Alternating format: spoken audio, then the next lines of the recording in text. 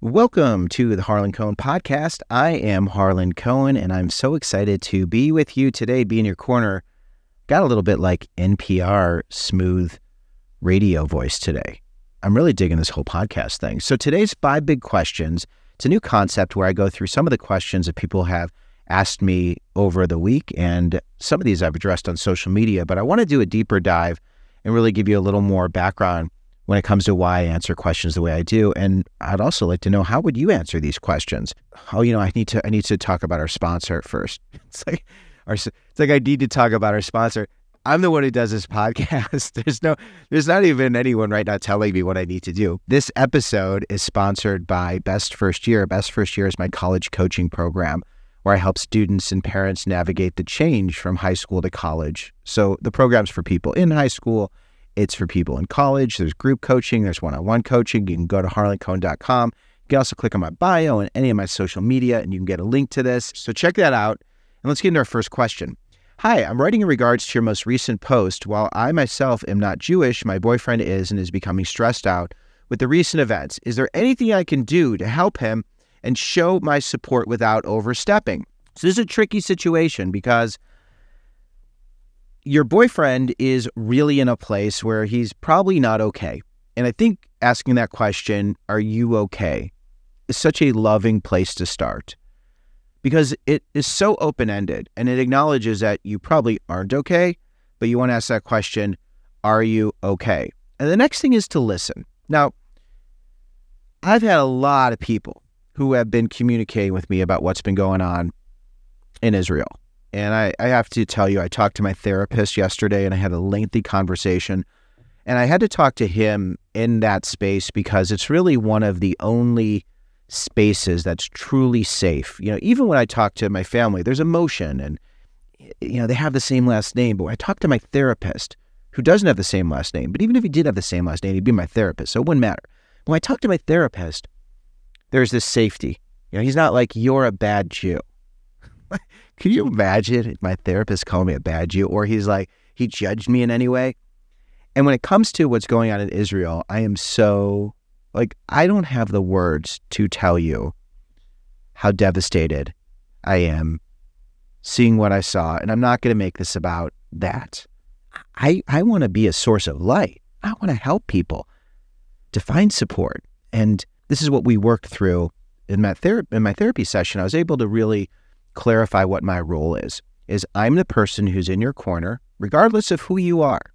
As long as you don't want to harm me, right? That's kind of the thing, is like, as long as you don't want to do something horrible to me, right? Simply because I exist and because of my religion. And I can tell you, I'm somebody who wants everybody to live in peace, to be able to be in their homes with their families, and to be surrounded by love and light and peace. So for students who are shaken up and getting back to this girlfriend, it's so kind of you to want to help your boyfriend. You ask him if he's okay, and then you give him room to feel whatever he feels. Because a lot of people will engage and they're not really looking to hear what someone has to say. They'll engage and they're looking to tell you how you should think and how you should feel. And in this situation, it's so loving just to say, are you okay? And then to listen, and then to direct your boyfriend to the places where he could be supported, where he can find community who understand him simply because he exists, and help him to find some steady ground. And you could participate in that too. Like, that's a really beautiful thing. And whoever you are, and whatever your life experiences are, find those organizations, find those people in those places so that you can find security. I've had some friends reach out to me and their kids are really struggling. And I've had lots of students reach out to me, Palestinian students, Arab students, Jewish students. And especially because I'm Jewish, I understand the Jewish organizations. And when friends reach out to me, or parents of friends, it's, okay, where are those places? And how can you direct your child to those places? Or if you're a student, you put yourself in those places and you just exist with those people. And that helps. It helps you to be grounded. And this is something like, let's go to like 10,000 feet. Whoever you are, whatever your experiences are, When you find people who share a similar background and life experiences, you can be grounded. And when you're grounded, you can be more comfortable to listen to different points of view without feeling as threatened or feeling as reactive. So with students living with an LGBTQ student who's living with a roommate, I encourage them, you find your LGBTQ community so that you have a stable foundation. So if something comes up with that roommate, or you share who you are, or in something that like rattles you, you have your people and you have your places. So for students who are on campuses, who are in new places surrounded by new friends, this is really a wonderful opportunity to connect with people who are going to be even more open and loving and will want to accept you. And I think that there's that side of it as well. There's also like the dangerous, scary side of it. And hopefully your campus communities are protecting you and making sure that if people have things to share, they're sharing it in a way that is as non-threatening as possible so that people can live in harmony, or at least coexist without that sense of fear on these campuses. I know a lot of students have been struggling with this, and again, encouraging them to find their people and places. If you have a spiritual leader that you grew up with, like reach out to them, talk to a youth group leader, talk to people throughout your life, the people who've been in your corner throughout your life. One other thing I'll mention is parents who are listening. If you are really concerned and you're worried and you're fearful for the safety of your kids, reaching out to those centers where there's community for your students and asking the directors or following the social media. I saw something at the University of Oregon, and they're Hillel, and they've been posting really great updates, just letting parents and families know about what's happening in the community and how they're working through those challenges to make sure that everybody can be as safe as possible. But if you have questions, then certainly reach out. I think that this is an unprecedented time, and everybody wants to know that they're going to be safe and okay, which is an impossible thing, regardless of any time we're working through. But those leaders can really pinpoint the specific actions and steps that each campus is taking to ensure the safety. I am in your corner, and I will continue to direct you, support you, and help you and guide you, just like this girlfriend wants to support that boyfriend. I would also like to do everything I can to support all of you, and my heart goes out to all of those who are suffering and are in pain. And I am just, I want this to pass, and I want people to be okay and heal. All right, I can't talk anymore about this because I can't fix, that's the other thing, I can't fix this. I can't fix it. It's a really helpless feeling, but I think you understand where I'm coming from. Let's get to the next question. Harlan, my boyfriend of 2 years broke up with me 2 months ago before the semester started, and now I don't know how to function. I miss him so much. I want to try again. I asked him 2 days after he broke up with me if he was willing to give me another chance, and he said no. How can I let go? I feel so much guilt and shame, but incredible love for him. How do I deal with this while I have school? I just want to talk to him, but he cut me off completely. This is so hard. And in the video that I shared, I summed it up, helping the student to see, from the time you're like 16 to 18, because that's when you probably started dating, when you're 16, who you were as an individual.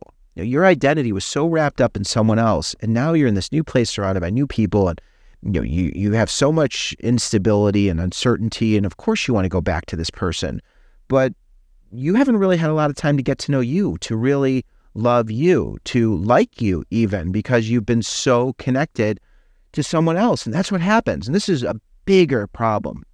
Listen, I love dating and relationships. I think it's so important. But how can you form your individual identity while still being in a relationship? And this is why I encourage students who are in long-distance relationships to figure out how to be happy while you're apart. Because if you could be happy while you're apart, you're going to be even happier together. If you're miserable when you're apart, it just means you're miserable. And it means that you're looking for someone to fix you and solve your problems. And when you have to rely on someone else to fix you and solve your problems, that's an imbalance in the relationship. When I was in college, I had a long-distance relationship. It was a miracle that I found a girlfriend. I couldn't believe she liked me and even loved me. I was like, really? I couldn't, because I struggled with the ladies, you know. This is why I'm obsessed with rejection, because I got rejected so much. Eventually, I was a freshman in college. She was a senior in high school. Her father compared our relationship to a dying puppy because I kept leaning and leaning and leaning on her. She was having the time of her life, and I was really a burden. So she called me and told me she had to end the relationship and she had to shoot the puppy. She shared that wonderful analogy that her father made. And I was devastated because without her, I had no love in my life. Without her, I was left alone. And so many students don't like themselves and don't really love themselves. So when you're in a serious relationship that has been part of your life during some of the most formative times, it becomes very hard to be on your own. And I know this girlfriend's like, I want him back. I want him back. Of course you want him back because he's stability. He's stable. This is why even when significant others treat other people like crap, and I'm not saying that's what's happening here, but when you can't be by yourself and stand on your own 2 feet, you lean on someone else, even if it becomes unhealthy. This is another reason why I encourage everyone to have options. You live in a world of options. When you know that you're going to be okay, and even if you're in love and everything is great, if you know you're going to be okay, you always have the ability to set boundaries, say what you think, express how you feel, and not compromise who you are when in a relationship because you know you're going to be okay no matter what. You're going to be okay. And all of you are going to be okay. When I talk to students who are starting long-distance relationships, I say, here's what's going to happen. You're either going to stay together or you're not going to stay together. But either way, you have to be okay. And that sounds kind of cold, but like that's the reality. You're either going to stay together or you're not going to stay together. So you need to make sure you're going to be okay no matter what. And these are things that they don't teach us. This is why I really encourage students to experiment with dating and relationships. Someone on this post, this was a post, social media post, and someone's like, people should just be focusing on their studies. And I'm like, dude, I didn't say dude, but I was like, your personal relationships outlast your professional life. Right? When people retire, they still have to maintain relationships. And our romantic relationships oftentimes will inform our other relationships. One of the things that I've been getting so good at, this is one of the reasons I think I'm still married, is I've gotten great at shifting expectations. See, when we have expectations and they're unmet, that's a problem. Right? If I expect my wife to say certain things or do certain things, and I'm fixed in my expectations, if my expectations aren't met, either she's the problem or I'm the problem. But what I've recognized is there's a universal rejection truth, this law of nature that says not everyone and everything's going to always respond to me the way I always want. And if I want to be able to really be present and connected, instead of being so fixed with my expectations, when I don't get what I want, I need to either change the timeline or I need to shift the expectation. Instead of focusing on outcome, I could focus on the experience, the things that I say and do that will create an outcome, because a lot of times the outcome is a result of the process. And if I'm so focused on the outcome and I don't examine my role in the process, then I'm always going to blame someone else. I have to be willing to examine my own role and my process to get that outcome. So I've gotten really great at being able to change the timeline, shift looking at expectations from outcome to process, and also recognizing there are times where I need to just change my expectations. Like I need to change my expectations, because if I don't change them and there's no way for me to get what I want, and there's no way for someone to give me what I want, and those expectations are not like fundamentally important, well then I can change them. And even if they are fundamentally important, there's this thing of compromise. I think we could see this and connect it to all different parts of our life when we set these firm expectations. The student who's a high achiever and they're like, I gotta get an A. And if they don't get an A, they feel like they're not as valued or hopeless, or they feel shame. It's like, here's the deal. In order to get the grade, you got to focus on the process. And you also have to recognize Sometimes you don't do it right the first time. Sometimes it takes time to get what you want. You got to iterate. You got to practice. So you shift the timeline. All right, we're going to dig deeper. I love this whole expectation thing. I'm going to write a book about this because I think expectations, understanding expectations, historical expectations, cultural expectations, and also being able to embrace rejection and the discomfort that comes with not always getting what we want. That's the key. Like, that's the secret sauce. All right. With this student, I told her, you got to work to love yourself. You got to work to like yourself. Surround yourself with people who will support you. Encouraged her to sweat, because sweating, like exercising, not just like to sit there and eat hot food and sweat, although that does help as well. The brain, what is it? When you eat hot food, you know what I'm talking about. Your brain produces endorphins, right? So sweat, you exercise, you put I wonder if that's why like hot food helps, because like when you sweat, it releases endorphins. That's so interesting. Probably is. But you want to sweat. You want to put yourself in places where you can do things that give you a sense of joy and fulfillment while on your own. And you want to put yourself in places where you can be surrounded by interesting people and talk about your feelings and talk to people who can help you to process those. Because ultimately, that is going to be what's going to help you more than anything else. And then when this dude comes back, you're going to be like, I don't think so, buddy. You had your chance. Boom, next. All right. Let's get to our next question. It's at or near midterms for a lot of people. I know you probably schedule posts, but a reminder that midterm grades are a good indicator of a final grade. If nothing changes, then you might be in trouble. And if you haven't checked grades, it's probably a good time to take a deep breath and make that happen. Hopefully, as a student, you are like on top of your grades. Parents, I really discourage you to check grades, especially for kids in college, because this is not about you. And I know some of you have strong feelings about this. Oh, we're getting back to expectations. You expect your student to do certain things, but if your student doesn't have those same expectations and they're always doing things for you, are they really doing these things for the right reason? And shouldn't they be motivated to do the things that are going to help them ultimately as they continue through life?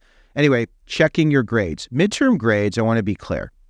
They can be difficult. And for parents, it's really important to understand this is a huge transition. Again, new place, new teachers, new routines, new challenges, new students, different rigor. I mean, there's so many factors that go into these grades.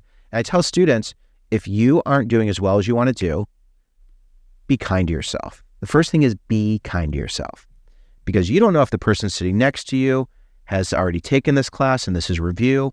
You don't know how somebody processes information. You might not have to study. Like, you might not have study skills because you were able to get by in high school, but now you're really having to do more work. So how do you work through that? The only way to start on this process is to be kind to yourself. Because if you're keeping secrets, and that's the other thing, don't keep secrets. Because if you keep secrets, then you can't get help. Some people feel stupid. They don't want to talk to their teachers because they're like, oh, they're going to think I'm dumb. And I remind them, they're the ones grading your work, right? Like, they've seen it. This is not a big, unexpected mystery for them. These people have knowledge. They want to help you. They want to support you. They want to be there for you. So give yourself permission to be imperfect and get the help you need. Don't keep secrets, and you'll get better. You will get better. And this is going to turn into a great experience because it's going to force you to talk to that teacher. It's going to force you to go to the tutoring center. It's going to force you to get some peer-to-peer type of help that's going to make a difference in your life.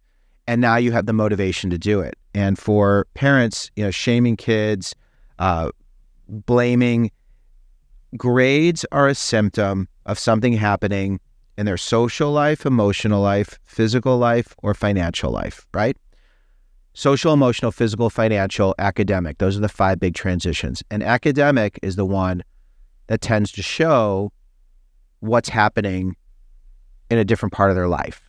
And there's usually like some lag time, because a student who's not emotionally regulated, a student who is not feeling like they have connection and feel like they matter, those are students who have a hard time reaching out and getting help and finding the resources. but as a person who's in their corner, and for the students listening, recognizing like this is hard. Like this is so hard. This is one of the biggest challenges and changes you've faced. So be kind to yourself and find the people who can help you and put yourself in places where you can get access to those resources. All right, you got this. Celebrate your C's, D's, and F's in October. It's not like a woohoo. Celebrate the fact that you can do something about them, and then get the help you need and know that you are worthy and enough, and you're at the school because this is where you're supposed to be. All right, we're at question number 4. But do you feel like things are moving fast? Do you feel like I don't know. I can't tell. I've been really into this. Like I'm in it. I have to tell you, I'm still uneasy about all of the, all the stuff we started the podcast with. But man, like my heart and light is in the right place. It really is. I hope that comes through. Okay. Is it possible for you to make a video on how to deal with teachers that are intimidating? When I hear this question, I think of one of these intimidating teachers. There was this class in college. It was like on the American presidents, and it was this big paper you had to write, and this teacher was so intimidating. Everybody thought it was intimidating. He was just like the greatest guy. He was so cool. And I wrote this paper, and I mean, I'm telling you, I was like maybe a 3.0 student in high school. I was not at the top of my class. I really struggled. But I got an A on this paper. It's like a 20-page paper, and I kicked its ass. And this teacher was great. And what I learned is that intimidating teachers, they're just people. They are just people. Some of them are miserable. Some of them are brilliant. And some of them are just brilliantly miserable. So instead of shying away from them, humanize them. They're just people. They're just people who are in this job. And if they're miserable and they're in this place of influence, how sad is that? Like, how sad is it when a teacher makes a student feel like shit and belittles them and can't exercise enough empathy and compassion to listen and try to validate, or at least be present enough to not belittle someone and degrade them? And there's teachers who do that. And honestly, like if that's who that person is, what a miserable lump of person. Just a miserable, ugh. So feel compassion. Be like, wow, what a sad character. You don't say that to them. Then you can avoid them because they're just sad. Right? You want to be around bright people, lights. These brilliant people who are kind, sometimes they're so into their subject matter, and they might not affirm you right away or acknowledge you the way you want to be acknowledged. But those are the people who turn out to be great. That's what I was telling you about that teacher who was in that American president class. He was great, man. What was his name? Mr. Barker, maybe? I can't remember. He was an older guy, probably much older now. Anyway, he was great. Intimidating teachers can be some of the most amazing people once you give them a shot, once you get to know them. A lot of you are so uncomfortable with who you are and your abilities that you get so intimidated. But I just want to remind you again, like, you're enough. You're here because you should be here. And if you get to know someone and they're just not pleasant and not wonderful, then just give yourself space. You know, if they're impacting your ability to get the work done, you could talk to the department head, find some workarounds, because you're going to find miserable, intimidating people throughout your life. This is just a dress rehearsal. This is practice. So when people are like, oh, I'm going to avoid all people who make me uncomfortable, I'm like, dude, you gotta like go into it. You got to deal with it. You gotta figure out how to work through this, because this is low stakes. This is low stakes compared to many of the other people you're going to encounter who are just miserable, right? Just miserable people. So exercise compassion and see if this person is really someone who has this facade. Once they get to know you, and if you're a little vulnerable, this is one of the things I love to do. I say to someone who's in a position of power, I'm really uncomfortable with how I'm doing, or you can even mention if someone's really intimidating. I did this. Someone was like berating me online, and I said, I'm really uncomfortable with this conversation. It makes me feel like we're arguing, and I don't want to argue, or it makes me feel like I'm not smart enough or not enough, and I really I just want to get the information. That uncomfortable thing diffuses the situation, because things go from confrontation to conversation. Uncomfortable, it's great. All right, we have another one. Hi, When as a final year college student should you start applying for jobs, and do you have any tips for people in my position? Love your videos, by the way. I usually never include the part where people are like, love your videos, because I'm not great with compliments. But thank you. I appreciate it. I love doing these. Hope you enjoy these. So, as a final year student, you need to get on this, okay? And I'm not putting too much pressure on you, but get to your career center now. Ideally, you should do this junior year, sophomore year, even your first year. You're going to be fine. Different majors have different timelines. And if you're asking me, it's probably a major that has a different timeline, because for some majors, they do recruitment sophomore year. There's internships. There's a whole pipeline and a process. But go to your career center and ask your career counselor what type of employers they have visiting, how to get interviews, how to practice doing interviews, how to put your resume together, whatever you need to do to be positioned to get that job, ask them. Take advantage of these resources. Also, talk to your professors. Ask them if they can help you to connect with any people who are working in the fields that interest you. Also, ask them about their professional paths. Talk to anyone who you've met throughout your college experience. Talk to parents of your friends. Talk to family members who are working, who have connections. Ask other people who may know someone who's working in a field that interests you if you can connect with those people. I like to look at job search not as getting a job, but aligning with people who are doing things that you find interesting. So it's aligning. And when you align with people, you have a genuine curiosity, you have a genuine interest. And then you could set up informational conversations. You could do this remote, you can do it face-to-face, grab some coffee, grab some lunch with someone, and then have some mentors like the career people in your corner or a professor in your corner as you have these conversations. And some of the questions to ask these people: how did you choose this job, and what were some other careers you were interested in? How did you choose this particular company? Where else did you work? And what was the value you took away from each of those jobs? What was your most uncomfortable experience, and how did you get through it? What suggestions do you have for someone who's in my position, who's looking for a job, who's in this process? You could say, do you know of any employers who are looking for someone who has qualities that I have? And then you can ask them, is it okay if I stay in touch with you? And you stay in touch with these people. You get information and you use that to figure out what you like, what you don't like, and you get to meet other people. Work through alumni networks. Tap into your spiritual organizations. Remember saying, go to the places where there are people who want to support you and help you, who know what it's like to be you, who have connections, whether it's culturally, through a department, through a school, and just be so curious. And the other thing is, you don't have to get a job that's going to be like the job you use like the job you have the rest of your life. People change jobs. I don't have the stats handy. I could look them up, but people have 3, 4 different careers. They shift. And now with technology and what's going on in the world, there's so much. So here's what you need to do. Be curious, experiment, and experience. And keep it legal. Be curious, experience what it's like to do what you think you want to do, and experiment. And don't be afraid to get it wrong. And if you don't get a job that you want right out of school, get a different job. And there'll be lessons from that job that you can take with you, and you can apply that to other careers, okay, other types of fields, because those skills can be transferred.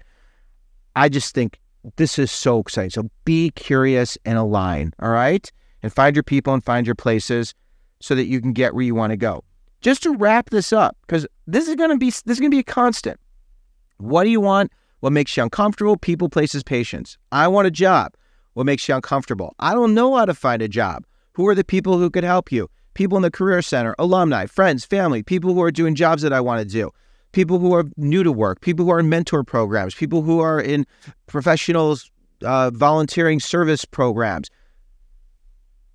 Where are the places I can get the help I need? Remember, people, places, patience.